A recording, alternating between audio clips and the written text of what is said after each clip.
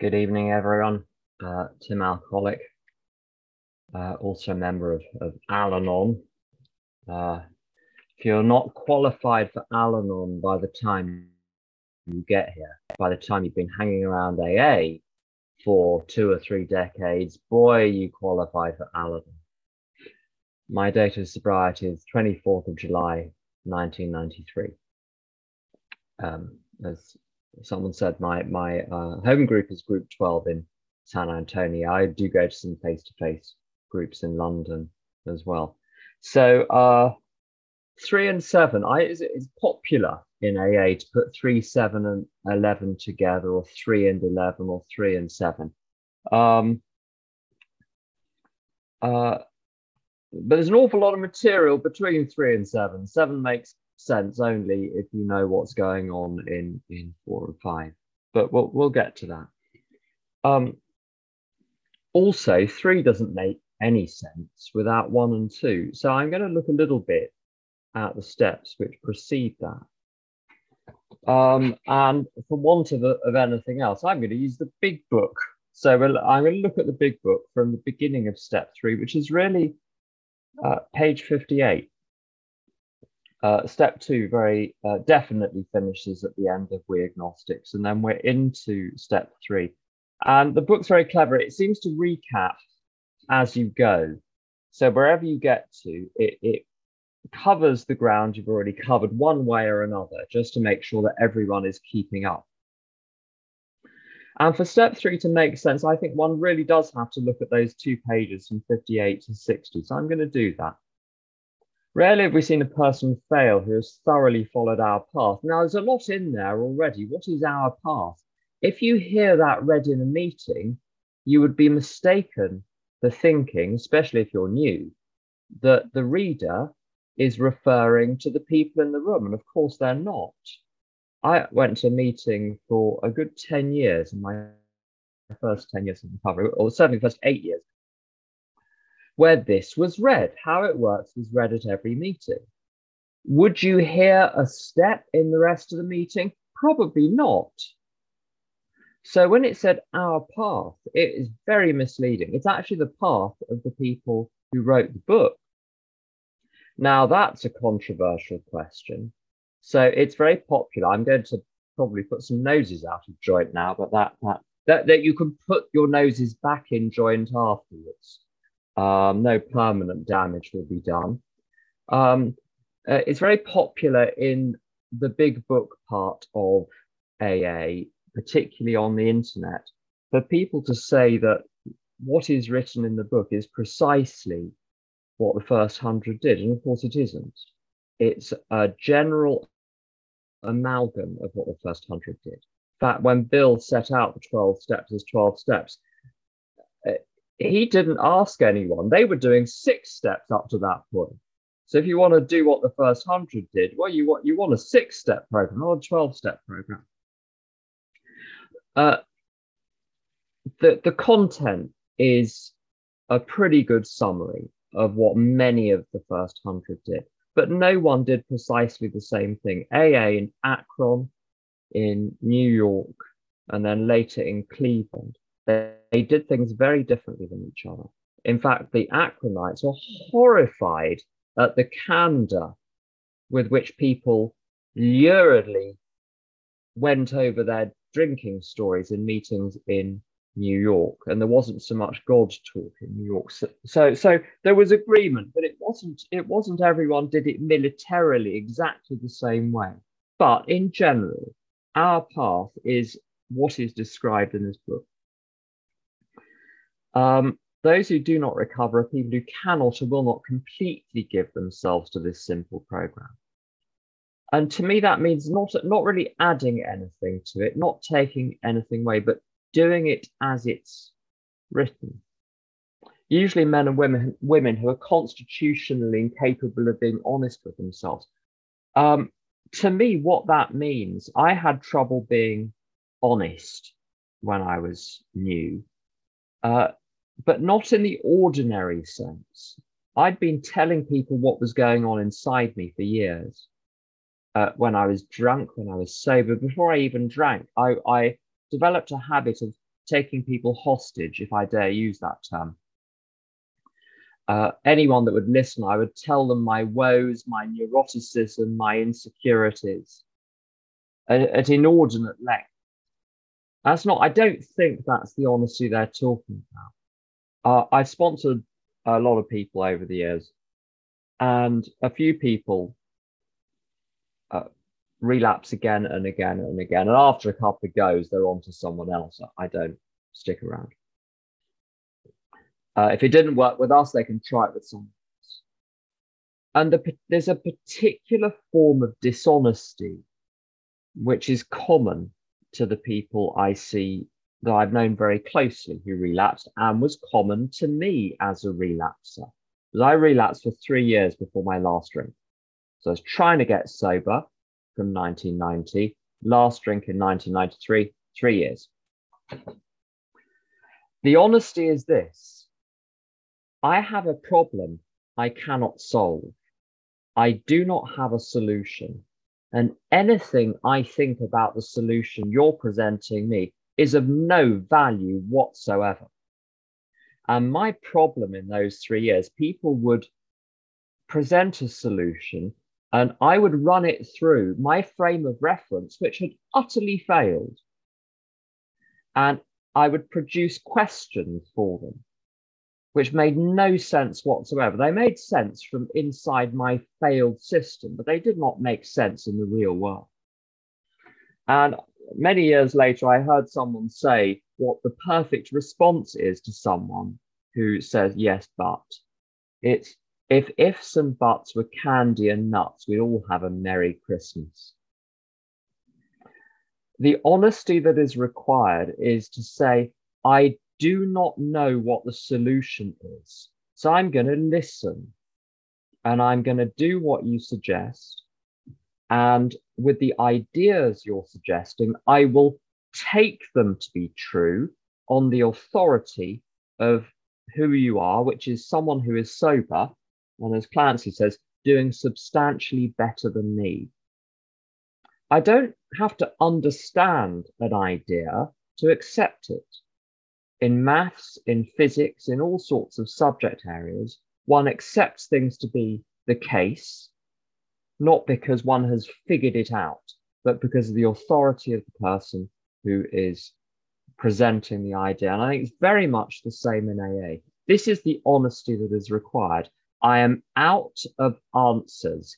Give me a new answer. And necessarily, the new answer I'm asking you to give me will jar with my existing belief system. And that is good. If it doesn't, I'm screwed. If what you're offering me is comfortable and sits very well with everything I already believe, it is of no use to me. Necessarily, the solution must be jarring, it must be surprising, maybe even horrifying, certainly not comfortable, which is why you've got to buckle up, which is why you've got to drink so much you will literally believe anything and do anything to stay sober. A little line here. There are those too who suffer from grave emotional and mental disorders, but many of them do recover if they have the capacity to be honest. I'm not going to go into detail, but I was very ill when I got to AA, not just with alcoholism, but with other things. There were other untreated conditions. I think that the buzzword, one of the buzzwords today is neurodivergent. If the label is required, I was neurodivergent, plus there was mental illness there. I got well slowly, but I got well. Possible. Just have to be more patient than other people. Very key line. If you've decided you want what we have and are willing to go to any length to get it, then you're ready to take certain steps. I met someone when I was 8 years sober who was greatly at peace, but his peace troubled me. So I did not take up his offer of sponsorship. I found his peace creepy, frankly. I like the fun, snazzy, buzzy people, but they turned out to be no good whatsoever as far as a program was concerned. when I saw, I didn't get all big booky straight away. I was first few years, what I maybe hesitantly refer to as right wing AA. In other words, very disciplined, do as you're told, um, um, suit up, show up. Don't worry too much about what you're thinking. Just follow instructions, follow orders. I needed that to start with, I have to say. I think a very overtly spiritual approach would not have gone down well. I would not have worked, frankly. I got big booky and I got much more into the God business when I was 15, 16 years sober.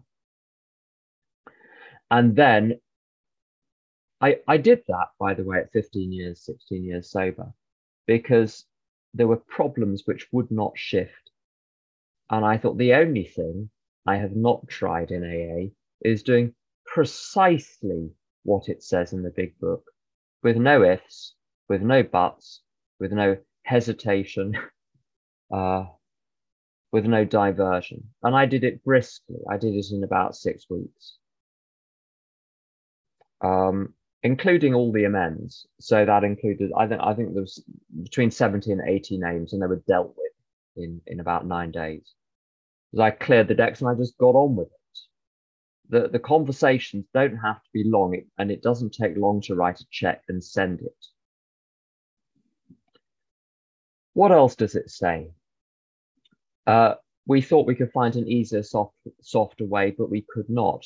I think I noticed on the little list of speakers something about Bill Sieg, who's a pal of mine. We know each other a little. And one thing I remember him saying, he tells a story about going to his sponsor and saying blah, blah, blah, blah, blah. And the sponsor says, oh, well, you'll have to go to God.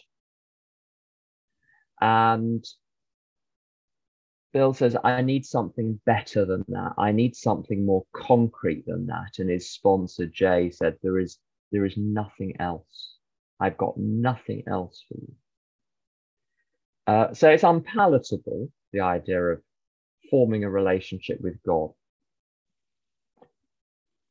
But when there's nothing else, that's what you have to do. It's like a Fiorentina pizza. When you've eaten everything around the edge and all that is left is the egg in the middle, you have to eat the egg if you want to carry on eating the pizza. And it's the good bit. But everyone always starts at the edge and works. No one ever starts with the egg. It's like that with God in AA. No one starts with God. If they do, then back off because there's trouble. There's trouble brewing usually, not always. What else? Some of us have tried to hold on to our old ideas, and the result was nil until we let go absolutely. I've already spoken about this a little bit. Anything that got me here cannot get me further. If it could, it would have. It hasn't, so it won't. Which means that everything that got me here at times will need to be put on the shelf. When I'm stuck, I haven't been stuck for a long time in AA, but when I'm stuck, I have to put everything I think I know on the shelf. Anything that is true and good and right will be returned to me in due course. Therefore, I need not worry about losing something of value by temporarily setting it aside. Truth is not going to wander off and get lost. It is not a child in a mall. I do not need to supervise the truth to make sure it's available to me. So I can set everything aside, even those things which I am certain are true. There's a French philosopher called Descartes who entered into very elaborate mental thought experiments about the universe and how it was constituted and who are we. And he, when engaging in one of these thought experiments, he was no fool, apart from being no slouch. He was no fool. So when he did this, he said, a few things I'm going to continue with, even though I'm going to question everything I'm going to sleep like a normal mensch. I'm going to eat like a normal mensch. I'm going to continue believing in God like a normal mensch. He probably didn't use the word mensch, but you get the idea.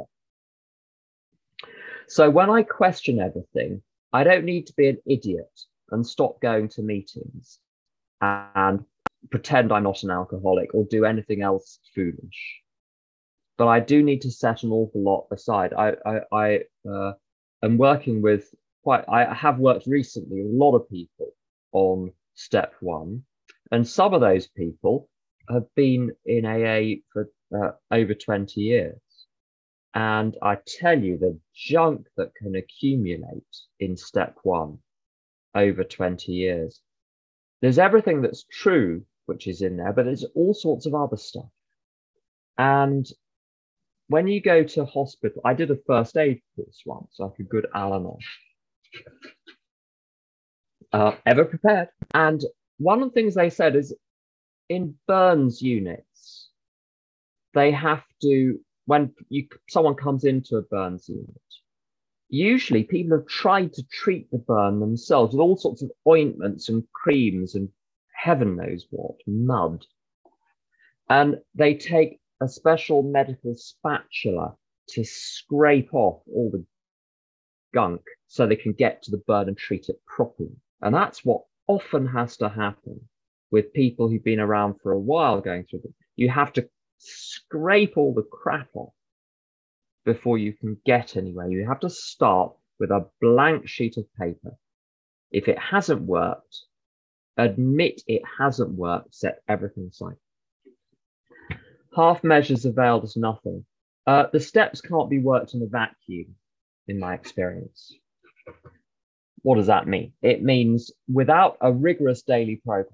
The steps are in an order for a reason, and they're in that order because we have a linear non-branching numbering system. What that means is you don't wait until you've completed the last amend before you start practicing steps 10, 11, and 12. You practice them from the beginning. If someone 20 years sober needs to ask God how to live their day, because if they don't, they will be relying on their ego. How much more true is that for someone who is new? To rely on something other than self. And of course, God's will is revealed largely through the 4 Ps of the program, not just prayer, but the program, the principles, and the people in AA. So there's no fear of folly with newcomers practicing 10, 11, and 12, as long as there's close supervision and you're talking to them regularly and bright ideas are run past something.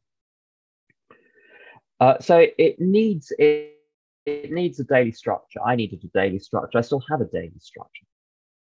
What else is needed? Very close contact with a sponsor who you trust and preferably like. If you really can't stand them, they make your skin crawl, just go and find someone else because it'd be far less painful. If you like them too much, go and find someone else. Find someone dull and competent. Excessive attachment is deadly. Excessive aversion is deadly to the process. If you think your sponsor is special, find someone else. They are not, or get rid of the notion that they're special. Sponsors are the dinner lady. They're not the chef. They're not the food. Home group, service. I was going to say bedfellows. That's the wrong phrase. That would be the 13th step, wouldn't it? What do you call littermates? That's it. Littermates, people who are peers in recovery. Without that structure, the ego is very powerful. When it says, remember that we deal with alcohol, cunning, baffling, powerful, it's not talking about the substance, metonymically referring to the ego and the alcoholic mind. Very powerful. You need to throw everything at this. In my experience, the steps need to be done, I'm going to say quickly. That's the wrong term. A lot of effort needs to be put in daily. That may result in quick progress. Progress may nonetheless be slow for 1,000 reasons, which are good. But if the time is put in daily, the progress is made. Then we've got the reading of the steps, and then we've got just one little point about progress, not perfection. Any line in the big book which licenses inaction in some interpretations is to be dealt with very carefully indeed. I've often heard people say, well, I haven't done any step work and I haven't spoken to my sponsor, but it's progress, not perfection. That's not progress, pumpkin. That's stasis. For progress to be made, you've got to be doing something. So the motto is maximum action, but the results will not be perfect. If you very, very carefully follow a cake recipe, particularly one which involves decorating a cake in some way, you can follow it perfectly, but because of your lack of competence at cake making, it will not look like the picture in the book, but you made it and you followed the instructions. And AA is much like that. I wouldn't give you tuppence for half the results I got, but I put the effort in. And it's better than nothing. And the results are pretty good considering. And the progress has been, I've become much more competent over time. Step 3 makes no sense without steps 1 and 2. That we were alcoholic and could not manage our own lives. This means a couple of things. I'm going to put step 1 very simply. When I drink too much most of the time. Why? Is it because I'm stupid? No. Is it because I'm mad? No. Is it because I was unhappy? Well, no, because I overshot when I was happy as well. Is it because of circumstances? No. The phenomenon of overshooting massively and doing dumb stuff, that happened in good circumstances and bad. Was it influence of other people? No, I did it on my own as well. When you knock off every other option, the only reasonable explanation is I drink too much when I drink because I'm built like it. That's what physical means. It doesn't mean you feel the craving physically. It means its origin is physical, i.e., it is beyond reasoning processes.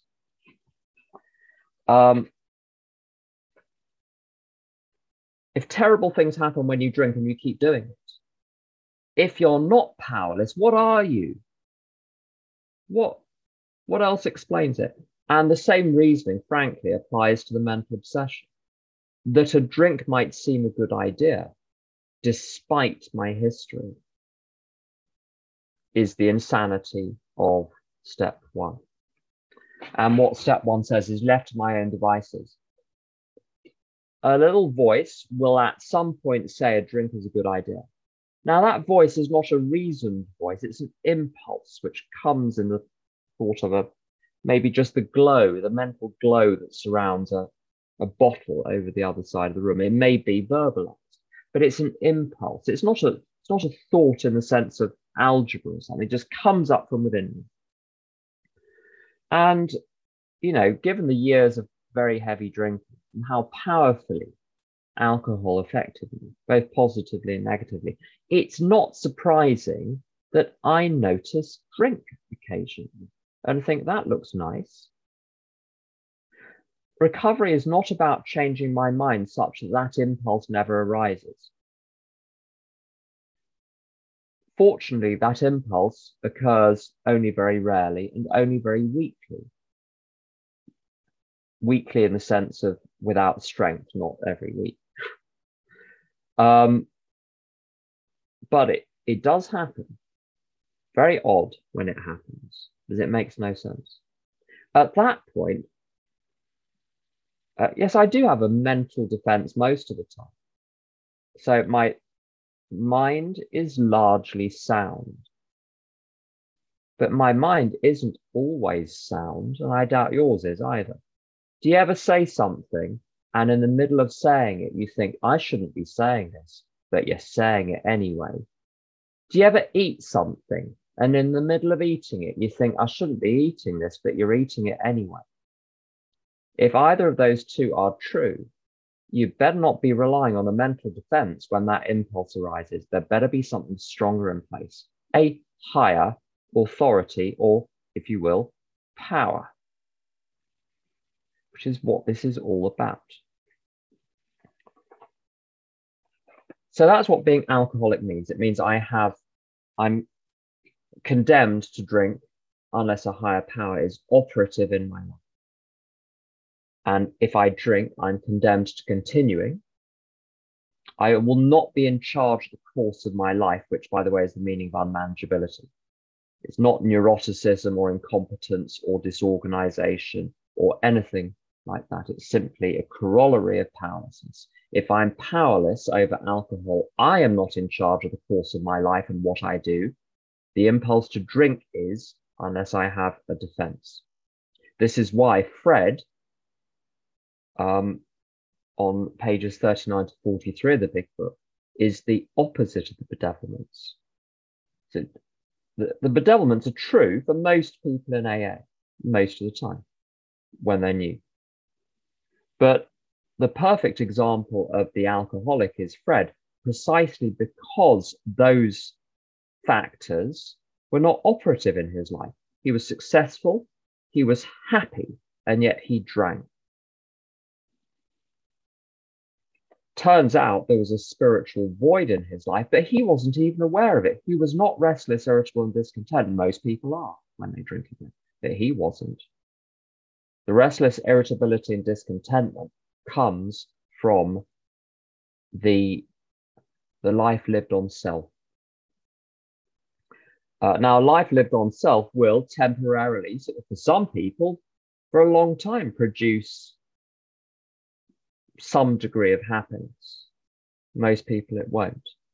So the restlessness, irritability, and discontentment will accompany untreated alcoholism, but is not a reliable sign of it.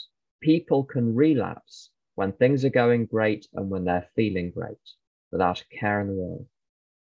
And plenty of people in AA, if you've been to meetings recently, how many people in the room are restless, irritable, discontent? Do they drink on the way home? Most of them don't, because they are on a path towards God and healing is slow. Interesting that the restless, irritable, discontent line was not written by Bill. It was written by a non-alcoholic, what it looks like statistically amongst his patients. Probably no human power could have relieved our alcoholism, but God could and would if he was sought. What's the proof it works for you? Do alcoholics need to go to meetings? Well, if we didn't, why would we be here? Does it work? If it didn't, why would we be here? If you're new, that's all the proof you need for now.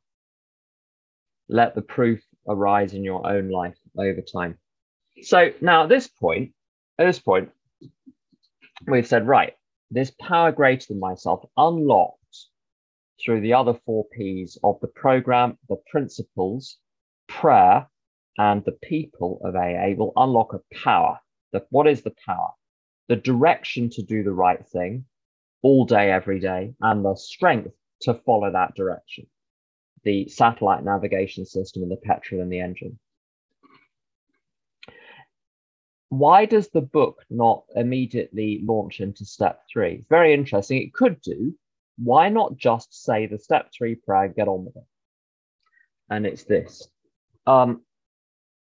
To have that power operate in my life, this is very bad news for some people. It's got to operate 24 hours a day. If you don't know when someone is going to try to break into your car, it needs to be locked 24 hours a day. If you don't know when the fire is going to break out, your fire alarm must be functioning 24 hours a day. No good having a fire alarm which flickers on and off. So I've got to have a higher power in charge, which means that what does having a higher power in charge mean? It means I've said no to a life based on me deciding what to do, basically on a combination of reason, emotion, and impulse, and saying, no, I'm going to live in accordance with the program, the principles, what other people suggest, and prayer.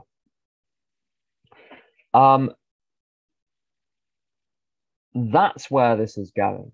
And what that means practically, to turn my will and life over to God, means my thought life, what I believe, my attitude, what I permit to run through my mind. I hear people sometimes saying, I behaved right. My thinking is all over the place, but at least I behaved right. That's not bad as a starting point, but it won't do long term because there'll be a tension between the inside and the outside. And elastic bands, if you pull them hard enough, snap. When they snap, they usually don't snap in the right direction. This is about putting my thought life in the hands of God. And my schedule, my life, doesn't mean the outcomes in 10 years' time. No, my literal schedule today. Which part of the day? The whole day. So this is a big decision to turn my entire internal thought life and my schedule over to God. Just to stay sober. Yes, just to stay sober. Now, there's a huge amount of resistance to this. So the next 2 pages seek to overcome that resistance by saying, let's look at the nifty job you've been doing, running your life yourself. So setting aside alcohol, it turns out, this is a bit of a spoiler, setting aside alcohol, it turns out that turning your will and life over to God is a jolly good idea based on general principles, regardless of whether or not you're an alcoholic. And by the way, if you're an alcoholic, you need the power to be in charge 24 hours. But let's look at it setting aside alcohol. The first requirement is that we be convinced that any life run on self-will can hardly be a success. What is a life run on self-will? And very simple. It's when I make a list of all of the outcomes that I wish to achieve in my life, and then I go after them. You might retort, well, is that not how Western civilization operates? Yes, it is. It's exactly how Western civilization operates. Everyone's always asking, what do you want? You go into a cafe, you go into a restaurant, so what do you want? Those wretched careers people at school that come in, a friend of mine, acquaintance of mine, there was one of these careers people that came in to talk to them. And this chap said to my acquaintance, what do you want to? It was 16. What do you want to be when you grow up? And he said, I'm 16. I shouldn't be thinking about a career. I should be running along the street with a hoop and satisfied with an orange. But they, from a young age, they say, what do you want? What do you want? What do you want? How would I know? Copy everyone else. Wanting, to have a dream, you've got to have a dream to have a dream come true. God preserve me from my dreams. I remember saying something to Maureen about dreams in 1993. She said she's seen more people drink in AA on the back of following their dreams than almost anything. I think there's a lot in that. So all of this wanting, there's a placebo, so what I want will kill me, which it indeed will. See, half the time I want a drink or a drug or something even more disgusting. So wanting is a terrible resource for deciding what to do. This sort of mess of primeval impulses. But it gives you worked examples over the next couple of pages, which is very, very good and very helpful. So why does making a list of things that you want and then running after them, why does it fail?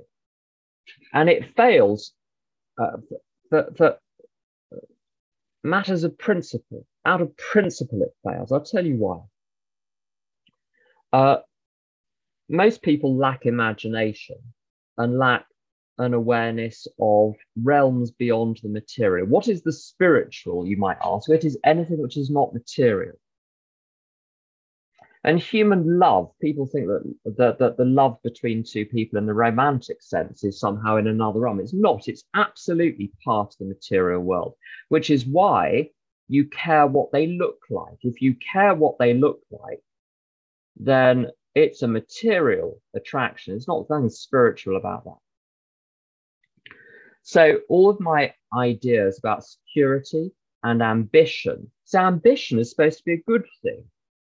You look at LinkedIn, it makes me tired to see the things that I have to be on there for work, but incredibly tiring. There's this relentless self-promotion and goals and aims and this whole system fails as a matter of principle because it is trying to fix an internal state using external means. What is the internal state? This dis-ease which stems from the false belief that I'm separate from God. Why do I think I'm separate from God? Look at your body. We look like we're separate. Do we look like we're connected to God? No. Do we look like we're connected to other people? No. I'm over here. You're over there. The physical world is apparent proof of separation. What is the ultimate separation? The separation from what created one in the first place, whatever that is. So the world is a world of separation and failed, botched attempts at connection, the material world.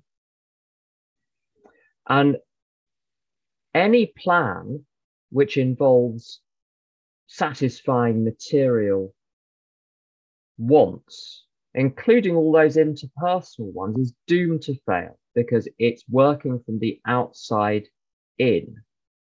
George Carlin said, like trying to satisfy hunger by taping sandwiches to your legs. It will not work. If you want a spiritual reading, there are websites where you can get transcripts of all of George Carlin's stand-up, and they are extraordinary. They're spiritual as anything. He knew what he was talking about. Not conference approved, either in AA or ALA. Yet. We'll see. So it cannot work. And what is the evidence? Look around you.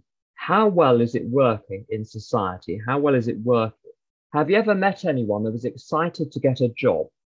Probably a lot of people are very excited when they get a job. You ask them 3 years later, how's the job going? Are they as excited then about as they were at the moment they got the job? What about that dreaded line about marriage? The happiest day of my life. The unfortunate thing about that is for many people, it's true because it's downhill from there. How many people get divorced? So all of these plans have got failure built into them. Also, probably noticed, not all of us will notice this straight away, but there's more than just me in the world. There are a few billion other people. They got plans too. What are the chances that all of those plans will dovetail so perfectly that there will never be any conflict? Well, nil. If there were 2 people on the planet, they'd find something to argue about. There's the joke about I can say this because I'm Jewish. The Jewish man stranded on a desert island on his own for years. They pick him up, and he's built 2 synagogues. And they said, "Why have you built 2 synagogues?" He said, "The synagogue I go to, the one I wouldn't be seen dead in." With one person, you can have an argument with yourself. There's a novel by a novella by Stefan Zweig called Schachnovelle, the chess novel, where he has to play chess inside his head against himself. And whenever he plays against himself, he always wins and loses at the same time. A brilliant representation of a life run on self-will. Because the bit of me that wants to be thin is arguing with the bit of me that wants to eat the cake. The bit of me that wants a social life is arguing with the bit of me that wants career success.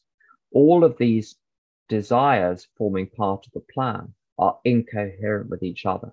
So even if my plans were to dovetail perfectly with those of the world, I would be full of conflict. Doesn't matter how competent you are, you cannot get the solitaire to resolve itself. And it gets worse. It's not just that it creates conflict. It's not just that because of incompetence, it's very, very difficult to get a plan to come off. If you've ever tried to get £1 million, you'll discover how difficult it is.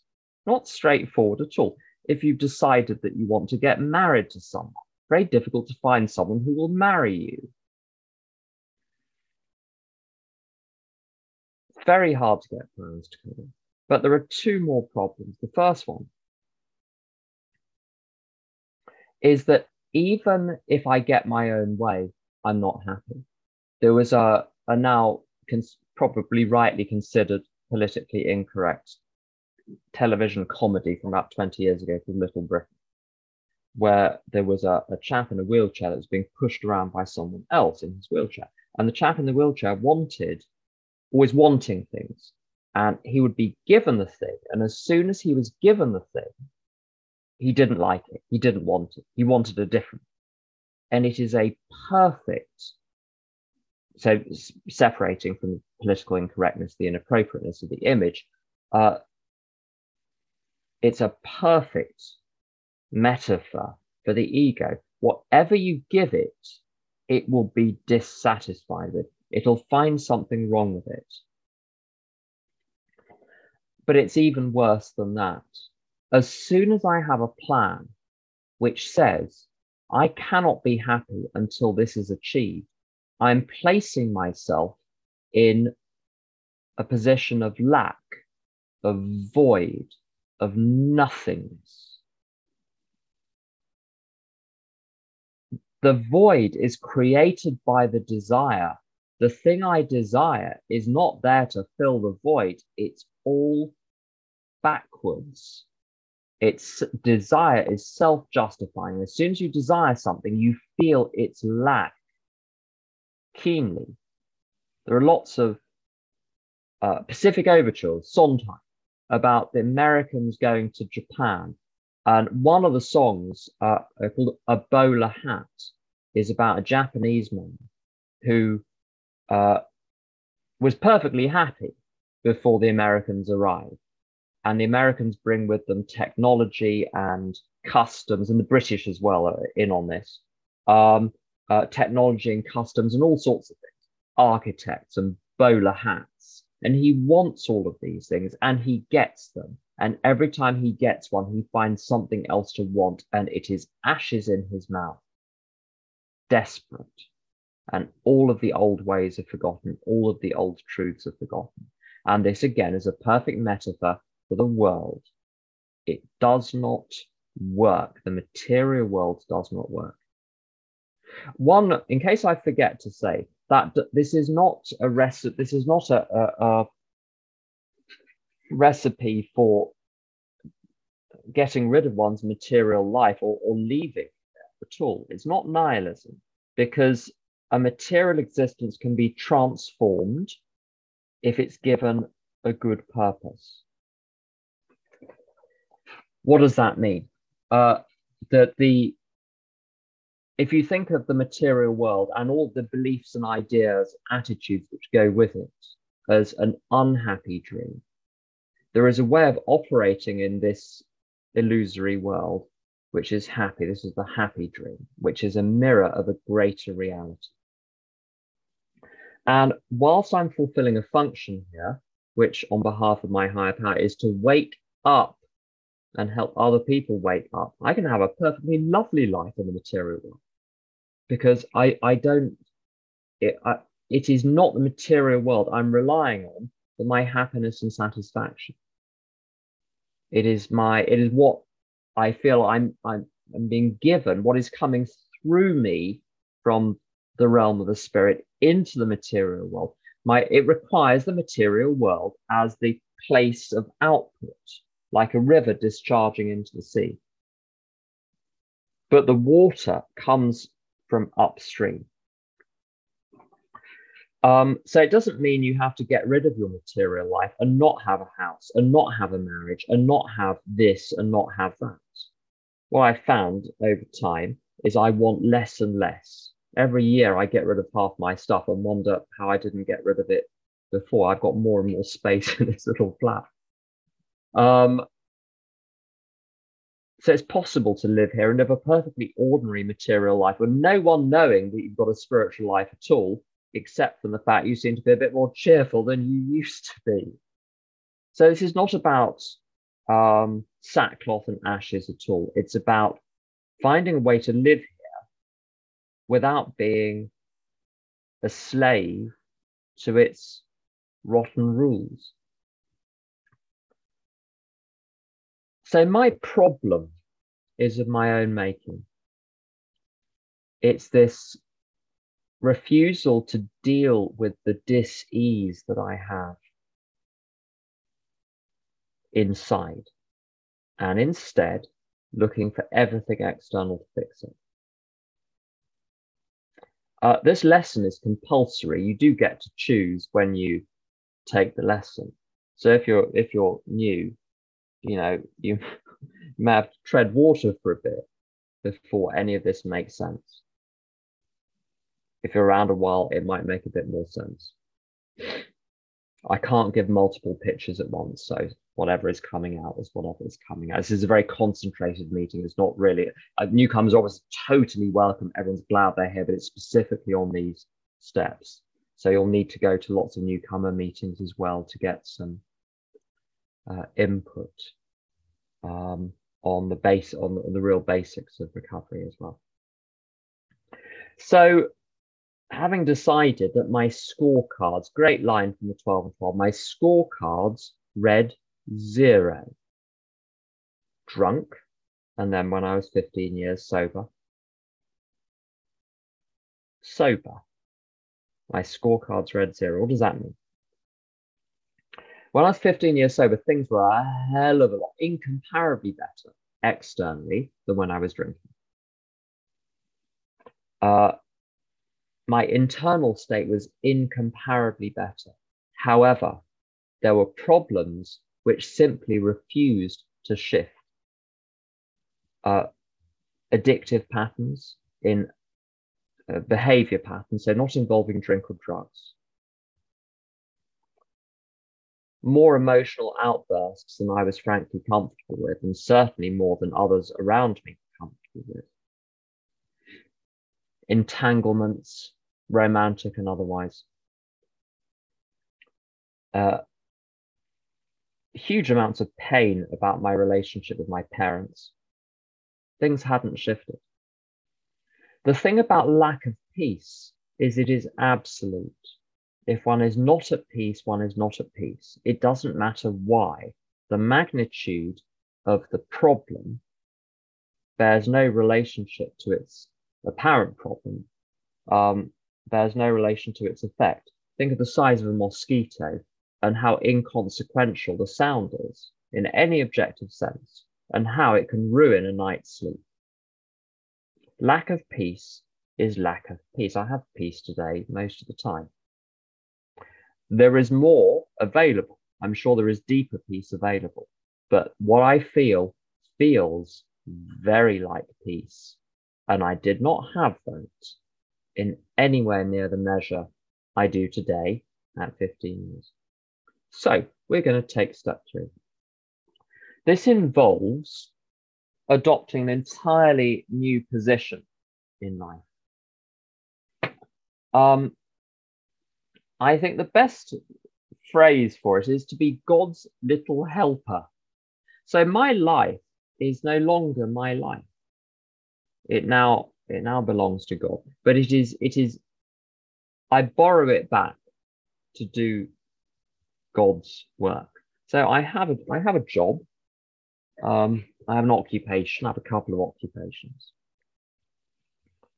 but I don't consider my job, even though I do many hours a week, to be my work. My job is what enables my work.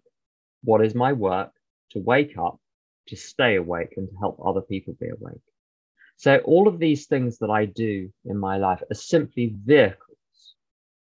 But there's a very important principle, I think, in step 3. And it's to do with recognizing the real nature of the relationship between me and God.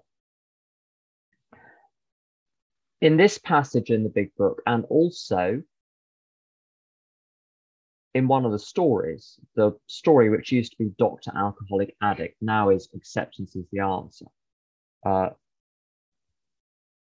He refers to Shakespeare saying all the world is a stage, and he forgot to mention I was the chief critic. That's the image you want to work with. And it's the image which is used in the book, 60 to 62. But what does it actually mean?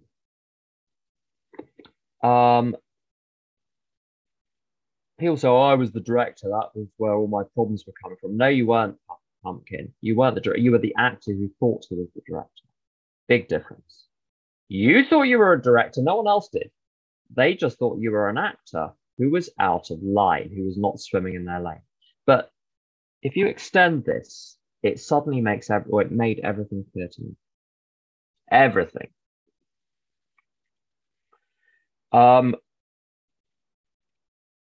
If the material world and my life in it is a stage and a play, the actor is different than the role he plays. So whatever role I'm playing in the world, whether it's husband, for I am a husband, university lecturer, the other occupation that I practice, sponsor, sponsee, neighbor, man on street, person in shop. I am not any of those things. They're roles I'm playing. My physical form is not who I am. It's the part of it. It's what I got in the dressing room. It's what I was dolled up with. It is not who I am any more than someone playing Macbeth is the King of Scotland. If something happens to one of the characters in Macbeth, the actor is perfectly safe. The actor cannot be harmed. This is the answer to fear. If I'm frightened, I have mistaken myself for one of the roles I'm playing in my life. The role is under threat. Why is it under threat? All roles are under threat all the time. That's the nature of the material world. All it takes is a supernova, poof, we're gone. When I recognize I am not the role that I'm playing, but I am the actor playing it, I'm perfectly safe. And then I need to figure out what to do by asking the director for the script, not by trying to read the room. The actor playing Duncan or Macduff is not reading the room in Shakespeare and figuring out what to do. The actor is following the script. If the actor falls asleep and believes he is Macduff and starts improvising and reacting, you're not going to have the play Macbeth. You're going to have a very different play. Now you imagine that everyone has forgotten that they are actors, and you end up with a play on the stage which bears no relation to what was planned. So my job is to go back to who I really am, which is spirit. It says we're children of a living creator on page 28. That's the answer to all of your low self-worth problems. It's impossible to have low self-worth without having a very, very high regard for your own opinion of yourself.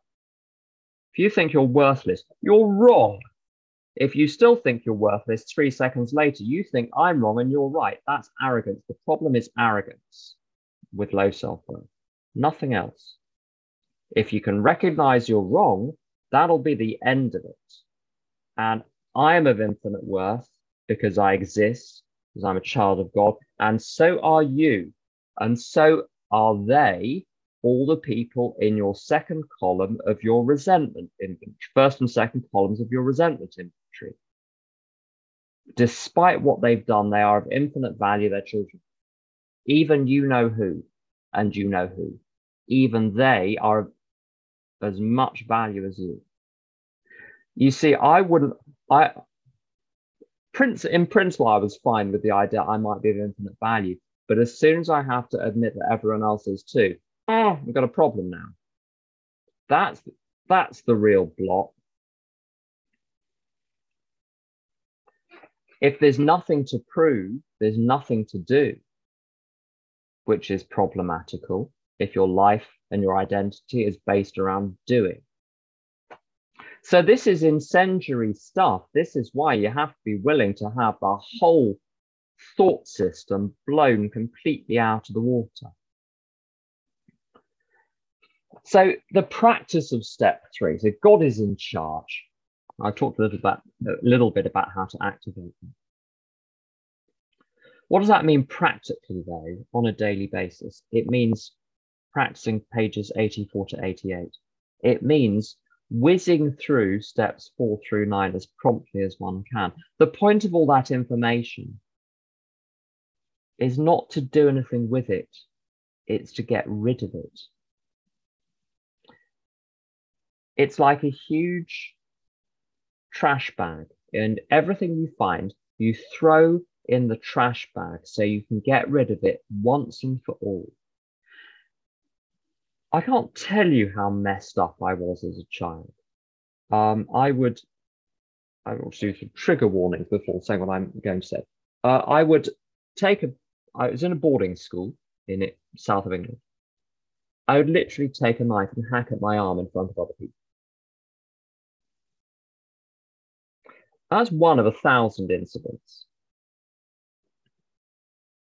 I do not know why I'm okay now. It is not because I figured it out or because clever people figured it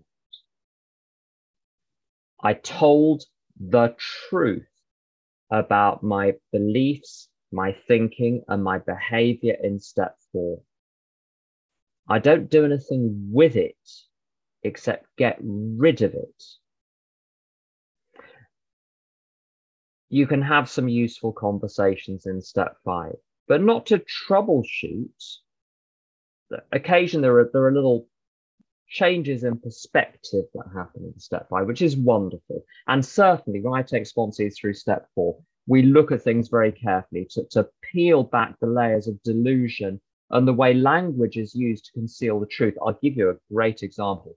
People pleasing. I'll give you abandonment as well. People pleasers are not remotely interested in pleasing people. They're interested in pleasing themselves. As a people pleaser, I wanted other people to like me. I was a manipulator. That's the term for it.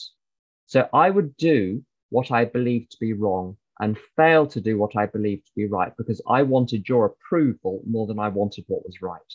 That's not about pleasing people. It's about pleasing self. Abandonment. As an adult, I went through a phase saying that I had abandonment issues. I was frightened of abandonment. Children can be abandoned. Invalids can be abandoned. Anyone who is frail and in need of care can be abandoned, and a military post can be abandoned. An adult of sound mind who can vote, who has all their faculties, by virtue of who they are, cannot be abandoned. They can be left. Someone can leave you, but no abandonment suggests that the person has an obligation to stay with me. No one has an obligation to stay with me. The real question when I'm left, people leave my life, fine.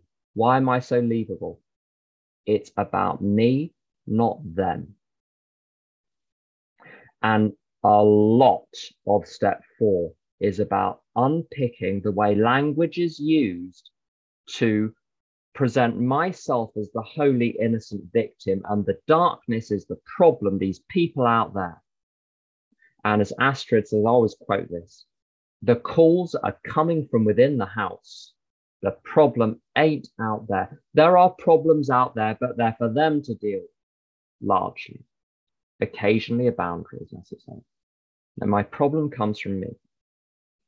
But the chief benefit of step 5 is that the person still treats me like a human being afterwards. That's it, no more. Step 6, if you get to step 6 and you do not want to see the back of your life as it currently stands, you missed something. We've got two buttons, a green button to proceed and a red button to stop the process then and there. Pick a button. That's it. After reading and listening to so many things on step 6 and 7 over the years, I've come to the conclusion, I may change my mind. I've come to my conclusion that the 2 paragraphs in the big book are entirely sufficient. I think there's even a bit of padding there. If you're not willing, pray on it. If you're not willing, good luck to you. I don't know what to say to someone in step 6 that does not want to just get rid of everything and start again. Because anything good will come back to you. You can't lose anything good by definition. God's will is that which will produce the best possible outcome for all involved. And if something's on your step 4, there's no such thing as a defect, which was a defense mechanism. If it genuinely defended you, it's not a defect, it's a virtue. If it didn't defend you, then it's a defect. It can't be you can't have a defect which is also a defense, unless the defense was harming you more than it was defending. So none of that fancy footwork and sophistry. I think one must look at it big, like the step 1, big picture. So in step 7, I say, I'm going to turn my will and life over to God. And now I've got better information than I had 4 steps earlier. And I'll tell you what my job then is. I get to change by taking steps 8, 9, 10, 11, and 12. If I do what is right, what I think is right, the change is automatic. God removes that which I cannot do, but God cannot remove what I can do. And in the last 15 seconds, I'll give you an example. If you're late for everything, you're the one that has to go to bed early, set the alarm, wake up, get out of bed when the alarm goes off. God is not going to do that for you. God will give you the direction and the strength about how to do that, but will not do for you what you cannot do for yourself. But God can and will do for you what you can't do for yourself. So if you want to know what your business is in the removal of your defects, if there's a material action you can take it, and then everything else will flow from there. I think we're coming down to the hour, so I'm going to stop there. Thanks for listening.